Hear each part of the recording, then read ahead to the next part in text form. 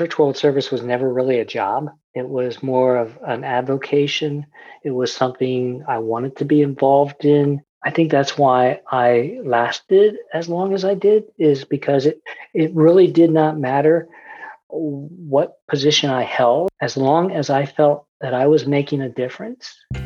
This is a podcast called Walk, Talk, Listen.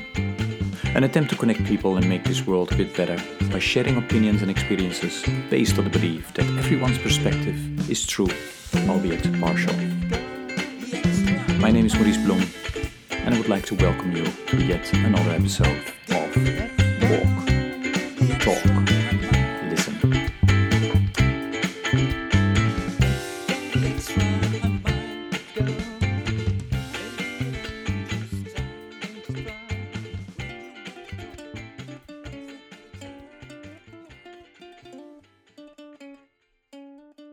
Okay, good day, everybody. This is another episode of the podcast Walk, Talk, Listen. And, this is an episode that is part of a number of episodes that I'm trying to do around my 100-mile walk that will take place at the end of March, beginning of April in Seattle area. And in those specific episodes, I talk with people that I've worked with or are working with to end hunger, or who I know that have the same passion as I do. And one of them is my old friend Patrick, who will introduce himself. Patrick, please go ahead. Happy to, yes. My name is Patrick Walker, and I did have the incredible opportunity to work with Maurice and the whole team at Church World Service for 20 years, just retiring a little over a year ago. Yeah, so. Yeah. And Patrick is one of the CWS staff that was part of the work around the Crop Hunger Walk, among others. He did a lot of different things, but also one of the staff that has really walked with me on several occasions. It's always great, and during those conversations we had many talks about life and about our families, the important things in life. It's awesome now that we virtually walk. I'm really glad that you're on this little podcast. Patrick, tell me a bit about where were you born, where did you grow up, and then bring us to how did you ultimately ended then up working for an organization like CWS? It's amazing to me, the journey, because it really was it just kind of fell into place. Mm-hmm. It wasn't something that I had planned, but when I look back at where I grew up in central Pennsylvania, and I was a PK, a preacher's kid. My father was ordained United Methodist pastor. And so from an early age, the whole belief that we do unto others what we want to have done to ourselves, we take care of our brothers and sisters in this world, that whole faith-based compassion was a part of who my family is and was, and hopefully we continue to be. So when I, growing up in the church, believe it or not, I really wanted nothing to do with the church. Mm-hmm. You I've may heard understand that from many that. preachers' kids, actually. You might hear that a lot, and it's because it can be pretty much a fishbowl and very very difficult and challenging because of the example that your parents might be trying to show in the community. But I ended up going on to Ursinus College and then on to seminary, looking to really end up in social ministry or social work is what I had intended to do. Mm-hmm. But did feel pulled back kind of because of my relationship at that time with the mother of my kids. I met her at seminary, and I ended up going in the parish, and she started looking around for a position, and we just kind of helped each other along the path. But unfortunately, she developed cancer and died at a very young age, when my kids were just 9 and 6, and so that was quite a challenge. But we had the faith community to lean on. We had family to lean on. I mean, you talk about how family is important. It is absolutely critical in those hard times of life. And we had that, and it was nice. It helped me look beyond the moment and move forward. I was in the parish only 5 years, and then moved on to ecumenical ministry, helping to lead a county council of churches. And then after that, after doing the county council of churches, I got to know very well the CWS representative who would come around every year to see how we were doing in our plans for the Crop Hunger Walk. Now, the Crop Hunger Walk was something that was simply a part of who I was. I mean, my father was one of the first people in the area to host the Crop Hunger Walk in 1971 in Milton, Pennsylvania. He went before his church and asked if he could organize a Crop Hunger Walk. And so that was when I was 11 years old.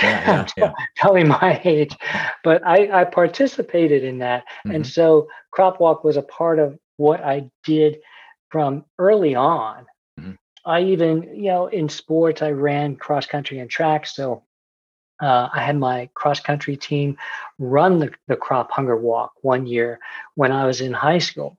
And then when I ended up in the parish, that seemed like an obvious task that I could take on. So for the small community that I was involved in, I was the coordinator for their walk. When I went to the Council of Churches, I was the coordinator, or helped to coordinate the walk there in one of the oldest crop hunger walks of the nation, which in York, Pennsylvania. And then, then the job came open for the regional director in Pennsylvania for the Fund Development Department of Church World Service. And I was asked by the interim director if I would help find someone for that position. So this was not uncommon. I would do that for a lot of positions, being in the role of director of the Council of Churches. So I started going around to pastors I knew who I felt would be appropriate and would be interested. And I couldn't believe everybody kept saying no, that they weren't interested in the job. And it finally dawned on me about a month into this, that I wasn't getting anyone. That, wait a second, I think this is a fantastic opportunity. Why am I trying to find someone else? Maybe I should apply. And so I did, and it obviously was the correct fit, because then And the rest is history, right? Yeah. Yeah, I spent the next 20 years thoroughly enjoying working for Church World Service. Unbelievable. Wow.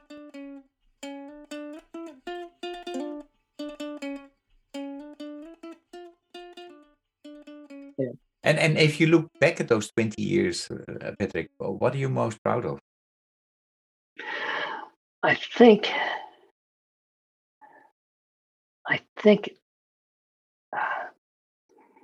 helping to instill and maintain the passion that a lot of people already have. I mean, it's already there. They know that it is in their best interest to walk through this life as compassionately and as gently as possible. And if you just encourage and thank them and help them and assist them in any way, I mean, you don't have to direct them. I mean, they will find ways to make their space, their community, their world better. All you have to be is uh, kind of like a little kindling for them, a little help getting the fire burning a little brighter. Uh, and yeah, that to me, that was the greatest joy, is having the opportunity to travel around to different communities, talking to people and seeing the passion that they had in their lives and what they were willing to do. Yeah. And for the listeners, I do think that the area where you work, Patrick, um, that was, I mean, they always played I think, yeah, they were an example for so many other crop hunger walks, right? Because one of the first, if not the first, crop hunger walk originated in Pennsylvania, right? In York, Yeah. um, or Yeah, not? yeah. I mean, there are debates around that. Who's the first? But one of the There, first. Yeah. yes, one of the first Yeah. walks. It was, according to every research I've done, it was the first walk called a crop hunger walk. Okay. It wasn't the first walk for the hungry. I mean, what was Okay. happening back at that time was amazing. Uh, Kids from high school were Hmm. getting together and walking 50, 60 miles. They were just, raising money to address issues of poverty and hunger. There was a spark that was happening, and it predates the crop hunger walk. But then, obviously, our staff is connected to communities in the world, and they saw what was happening, and a group of Lutheran youth wanted to do a walk in the Dakotas, and that was the first official walk that benefited Church World Service in that way. And then the very next year, Reverend Roger Burtner, who you met, and Reverend Bill Sowers, that you met, uh, two of the original gentlemen, along with a wonderful youth leader, Margaret Horn, in York, Pennsylvania. They got together and they came, and there was just this synergy around the idea of walking for the hungry. Mm. And out of that meeting came the idea to have a crop hunger walk in the fall of 1970. And yeah, that's when it just took off. If you look at where crop hunger walks developed from there, you can kind of see this explosion of events that just took off from around York and across the nation because of that event, and that was very successful.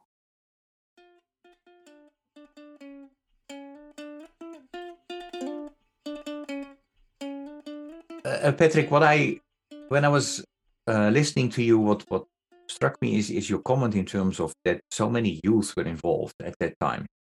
Walking 50 to 60 miles. Um, yeah, and I mean, we are still trying to figure out, how do we get more young people be part of the crop hunger walk again, or do we need to look at something else? Is the walk, is that not something that the younger generation relates to? So yeah, tell us maybe a little bit, in those 20 years that you worked on the crop hunger walk, did you see that change happening? Less youth being involved, or yeah, bring us through that. So what did you observe around the participation of the younger population and the crop hunger walk, and working on ending hunger and poverty? Yeah, there has been changes, but it's hard to pinpoint any one thing, and I'm not inclined to say the youth have changed necessarily, but culture, society, even the faith community has gone through some significant changes in those 20 years. Um, so I don't really believe that there's less interest or concern on youth today. In fact, in many ways, I think they are more passionate about the future of the world, and how are we going to sustain this world. And uh, it it's not hard to see how um, changes in the activities and restrictions through the pandemic, um, the internet, the social media opportunities, how Hmm. all of that has, just brought all these speakers. Basically, Hmm. I don't know how else to say it. It's just like the volume has been cranked up Hmm. all around us to such an extreme level that um, kids are navigating the best they can, I believe, Mm. Mm. uh, this world that we never had to do. I can't even imagine trying to raise a child today. It is a difficult time, um, but I have continued to see passion, and the kids I do see who come out to the walk want to be there. They're not just there because an adult asked them to come. Hmm. Um, and I think they are looking for their way to make a difference in this world.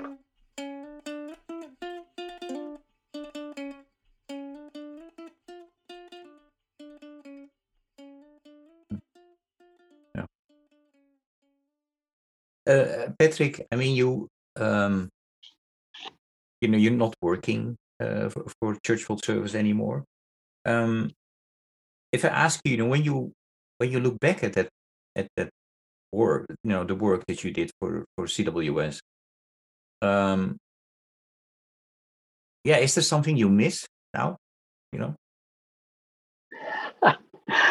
I miss having the opportunity like this to talk to colleagues that I have a Hmm. great deal of respect for, and where we share a passion for this type of work.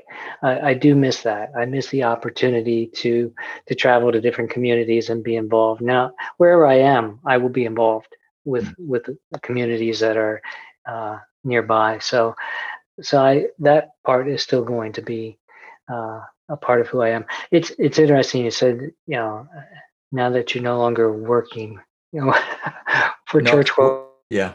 Service. Yeah, and we talked a little bit about this. I know we did when we were walking that one time in Vienna, Yeah. Virginia. Yeah. Um, to me, uh, Church World Service was never really a job. Mm. It was more of an avocation. It Mhm. was something I wanted to be involved in, um, and uh, I think that's why I lasted as long as I did, is Mhm. because it really did not matter what position I held Mm. in the organization, or what the work entailed. As long as I felt that I was making a difference and that I was contributing, and that my passion was lining up with everyone else's and the agencies, Mhm. I felt really good about what we were doing. So it's kind of, yeah. I've had the luxury of not viewing it as work Mm. so much as just, an opportunity to live out uh, one of my significant passions in this life.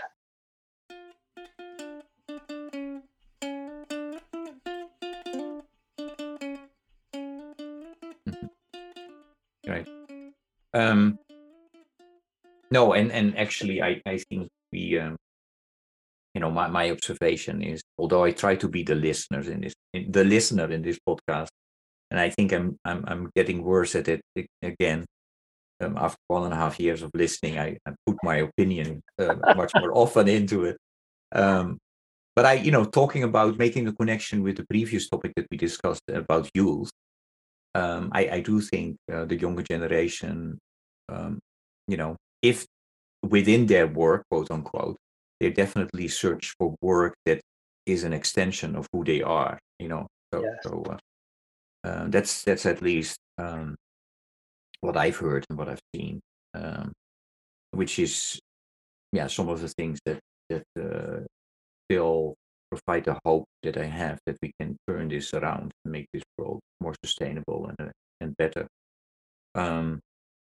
So talking about sustainability, you know that I'm very passionate about the Sustainable Development Goals that we as a world have developed together. It's not perfect, far from it. But at least it's something that we together agreed upon.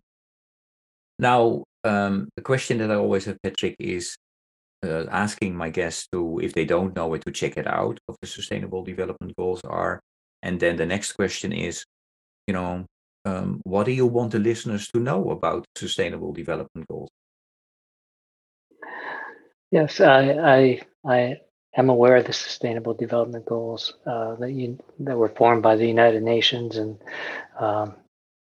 I fully support them, and am hopeful. Although it is 2023, 2030 is coming very quickly. I think that's the goal date to Yes. achieve some of these, and as time goes by, it gets harder and harder to see how we're going to reach some of those.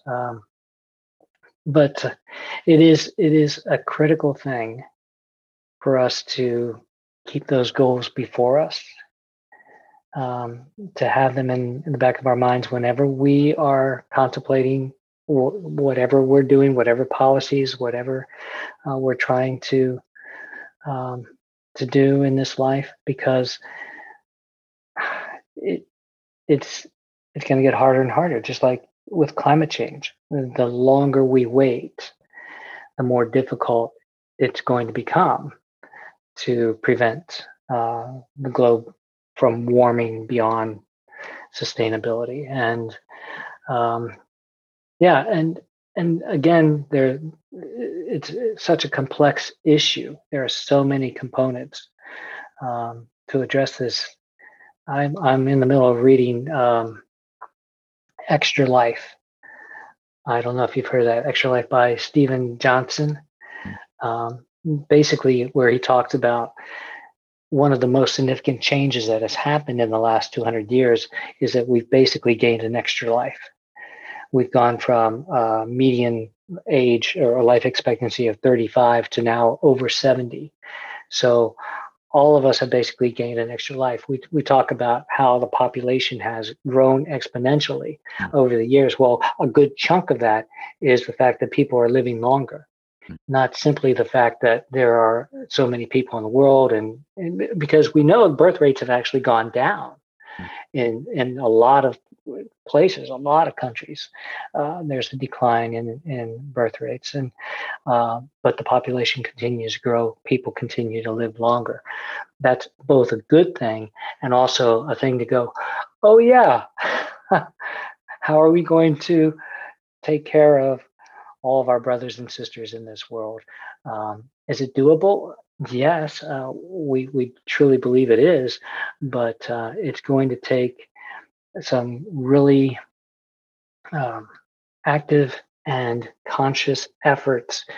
And this change from wanting as big a piece of the pie as you can possibly have to what do I really need to maintain and sustain my life? What are the essentials that I need?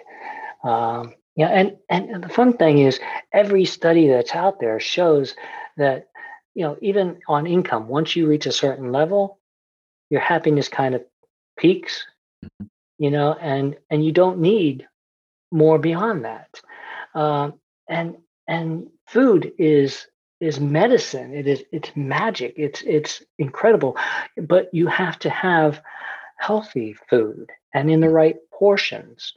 And if you do that, you're actually eating much more sustainably, and you're actually eating in a much more healthy way for your body. Uh, and yet we have to break down all the systems that are in place to think we need this, we need that, or we need all this sugar, we need all. It's yeah, it's incredibly complex.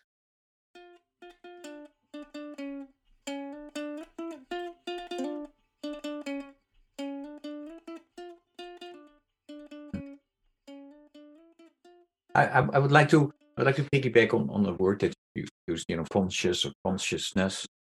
Um, I, I came across this increasing group of people around the world that saying, one of the reasons that we are not reaching those SDGs, that we're behind, is that we never pay proper attention to the skills, abilities, and knowledge that you need as an individual and as a Yeah, community. And as a result, they come up with the inner development goals. There are 5 goals, being, thinking, collaborating, relating, and action.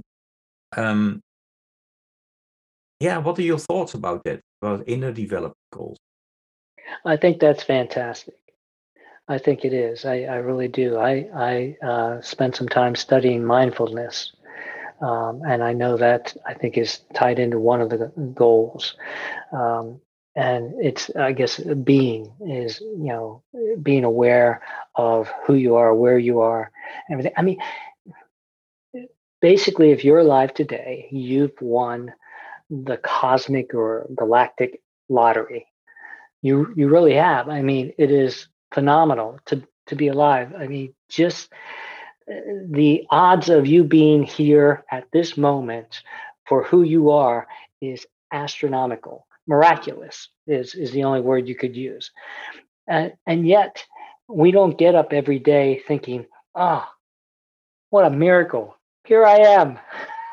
Uh, But it is, it yeah. really is. Mhm. And and if we could somehow uh, have that attitude, you know, permeate our society. The difficulty is too many people, yet they wake up and they don't have the basics they need to simply survive. And if you're worried about survival, there's not much room for anything else.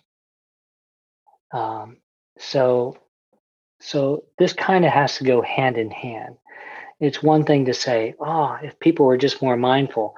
Well, give them an opportunity to be mindful by caring for their basic needs, provide the shelter, provide the food, provide the opportunity to work, the education, the basics that they need, and then that will tie right in with the inner development goals.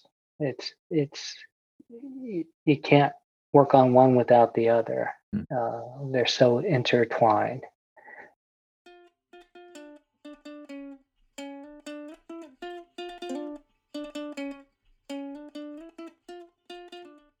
You mentioned about you talked about happiness. Um, are you are you happy? Are you a happy man? It's interesting, and you may have to edit this, uh, because of our walks in the past. I remember you addressing me once as the angry man in CWS or something like that. Uh, Yeah. and I don't know. I don't think I'm an angry person. I think I'm a very passionate person, Mhm. and that sometimes comes across pretty hard. Because I'm pretty determined in on many issues and things that I feel are critical and important. Um, but it's I I have worked on being happy, and in fact, I took the course on happiness from Yale. To to study more about what makes people happy, because I think particularly in our work, when you look at the sustainable development goals, when you look at the situation and how desperate things are, um, it's so easy to lose hope, and hope is absolutely critical for who we are and for your well-being and your happiness. So I did study happiness a little bit, and contributing to others makes you happy. Um, just being mindful can help you make you happy. Being grateful can help make you happy. There are so many ways that you can be happy. There are some biological reasons for the disposition that you may have, but there's probably at least 40% of who you are that you can nudge a little bit one way or the other if you practice uh, gratitude and kindness and compassion. So, am I happy? I'm not one of the happiest people in the world, but I definitely believe in it and uh, practice activities and methods to increase my happiness. Thanks for sharing that, Patrick. And when I called you an angry man in the past, or I don't remember. I probably would have done it for two reasons. One, actually, I don't think anger is a bad um, emotion. True. Uh, so True. so it's part of uh, how you feel at times. It's Yeah. not good. It's better to bring it out and to keep it inside, Yeah. for your happiness, actually. So ultimately, and I always admired, and still do, is if you're passionate and you feel strongly about injustice, there is a chance that yeah, you're not afraid to speak out, and you know that might be addressed by others, and apparently I also did that as an angry man. So no, I only want to commend you for you know honesty. That's how I consider you. You know, honest conversations that we have always had, and we also have today. So I really appreciate it.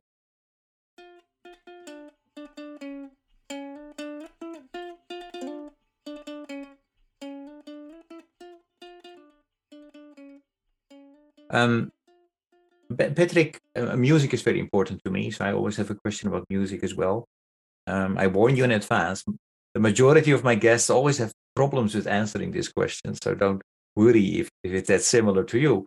Um, the question that I have is, if I ask you to come up with a piece of music or a song that embodies for a big part who Patrick is or what Patrick is about, what piece of music or song would that be and why? Yeah. I do appreciate the heads up on this one because music has been a major part of my life, and different pieces, compositions over the time have meant so much to me. And at this point, the one that lingers the most is um, Eva Cassidy's version of Somewhere Over the Rainbow. Mm, Um, Eva Cassidy is no longer with us. I don't know if you've heard of her, an amazing singer.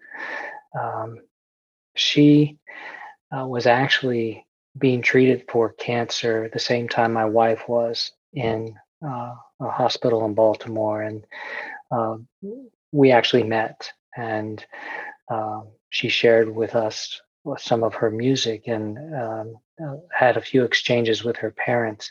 And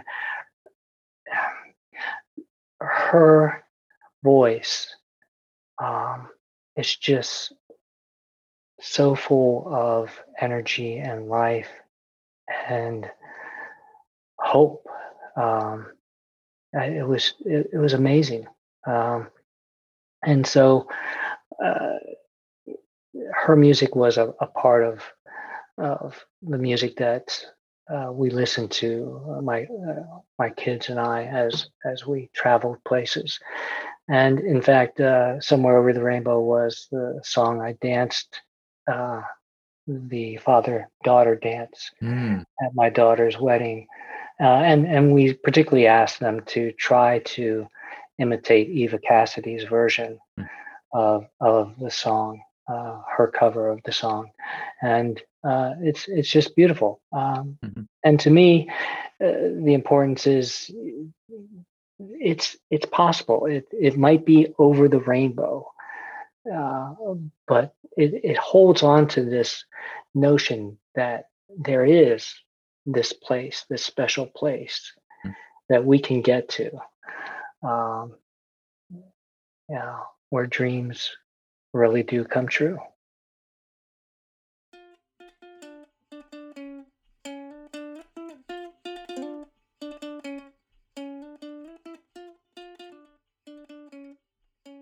Um, these conversations always go fast, Patrick. Um, I have two questions still for you. Um, the first one is, well, I told you and I told the listeners at the end of this month, I'm going to walk my 1100 mile walk in Seattle area.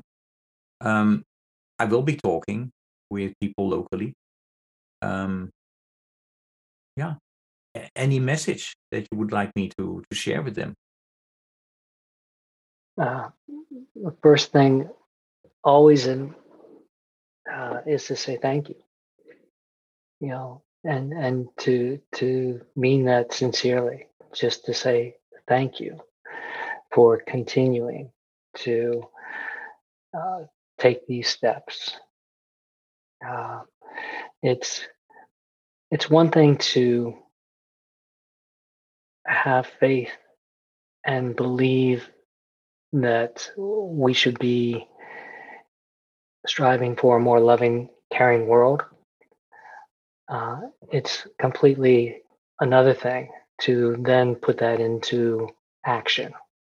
And I've always believed that the Crop Hunger Walk was a amazing example of actually putting it into action in in a very basic, simple way. You are putting your faith, your love, your beliefs in action by taking those steps. And so, um, say thank you on my behalf to anyone who continues to walk. Mm, okay, I will do. Um, then my last question is, and I people that have worked with me for the last couple of months have heard me say this, and I've, I've raised this question both for institutions as well as for people. And it is from the indigenous population. They always look at 7 generations, that it takes 7 generations. So when they talk about the ancestors, um, yeah, the number 7 generation, the number 7 is really important. So my question to you is, 7 generations from now, if, you know, the children that are linked with you are talking, are in their living room or are sitting, outside around a campfire, and they talk about their ancestors. So that means about you. What do you hope um, they will be talking about?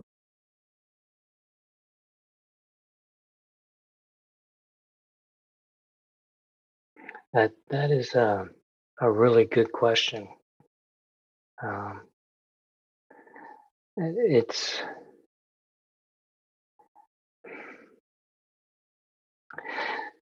it's probably the primary motivator, I think, for most people, whether they know it or not.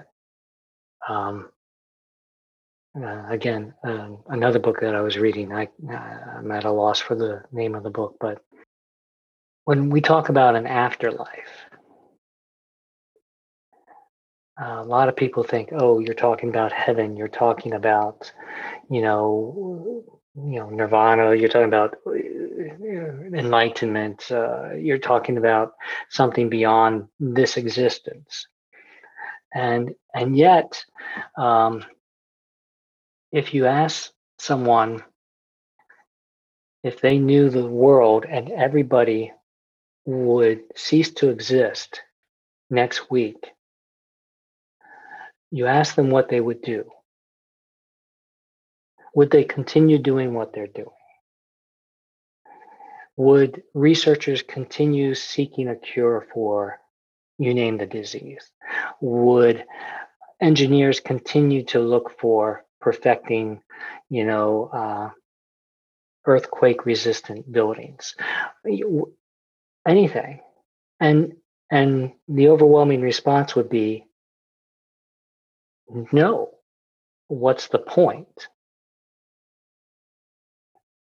I don't think a lot of us realize that what really motivates us is this internal belief that the world will continue, that there will be life after my life, that there will be life after your life. And a lot of what we do is for our kids, our grandkids, those generations down the line, so that they will have opportunities and a world even better than what we have.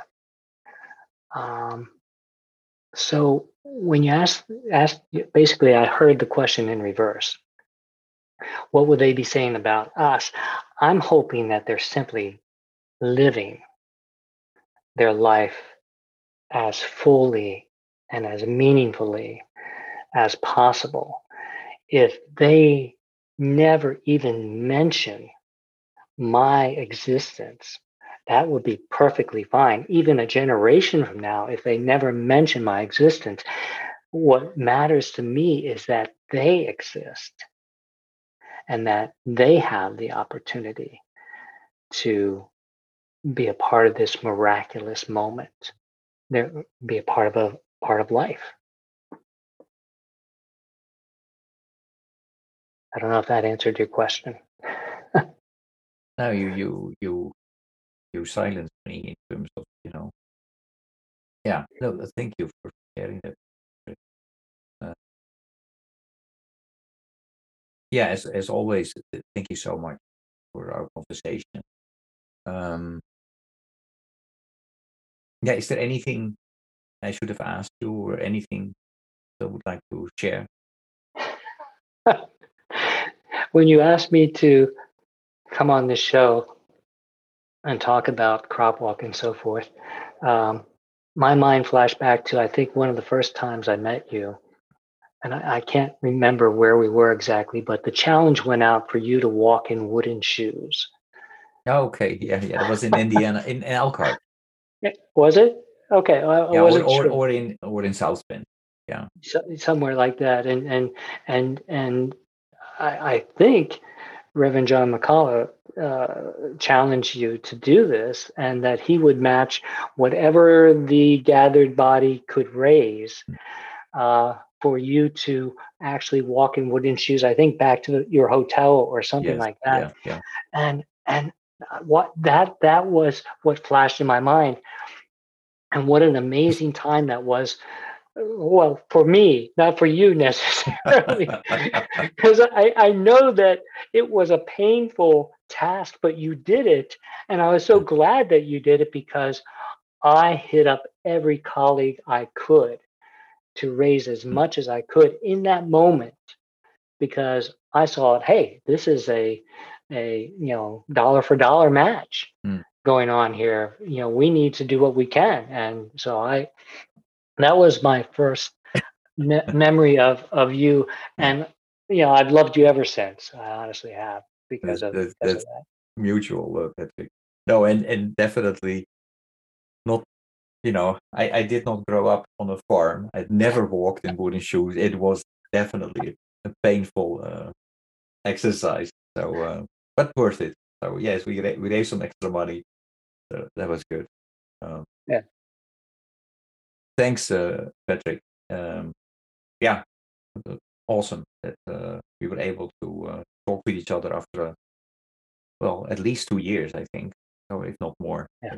Great seeing you, although it's on the screen. Yeah, thank you so much. My pleasure.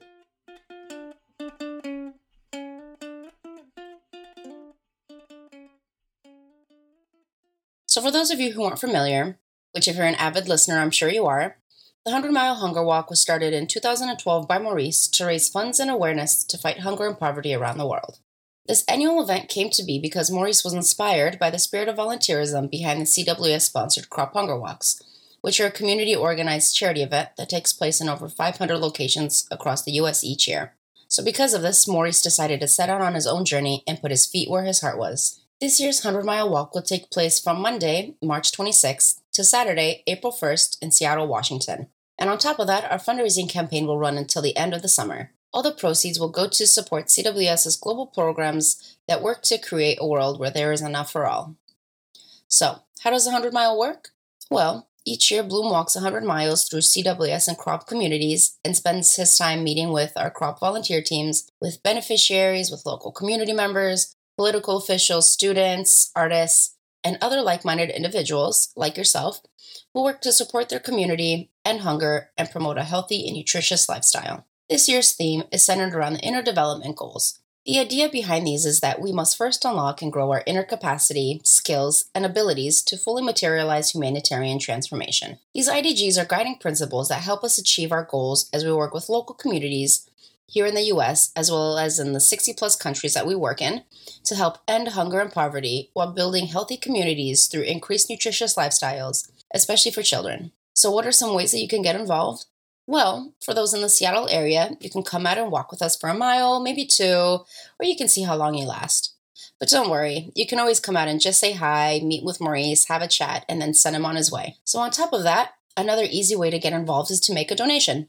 Participants are also able to start their own fundraising page to continue their efforts by reaching out to their own communities to get involved as well. So to make a donation or start your own fundraising page, click the link. Well, of course, you're wondering where. Go to the podcast notes and click in the links. In other exciting news, this year, Maurice has been chosen to be an ambassador for Nox Gear. Nox Gear is a brand company who makes safety and visibility gear for people and their pets who love to walk, run, play sports, or anyone who lives an active or outdoor lifestyle. And yes, you're right. Also, this link can be found in the podcast notes. When the link is used to make any Nox Gear purchase, 10% of the total purchase will be donated back to support CWS hunger and nutrition programs. So for anybody interested in joining us, getting more involved, or simply just wanting to stay connected, you can send us an email at innovationhub@cwsglobal.org. You're right. You can find the link again in the podcast notes. And don't forget to follow us on Facebook and Instagram. And of course, if you haven't already, become a Walk, Talk, Listen subscriber. So let's get walking together. And don't forget to #go the extra 100 mile.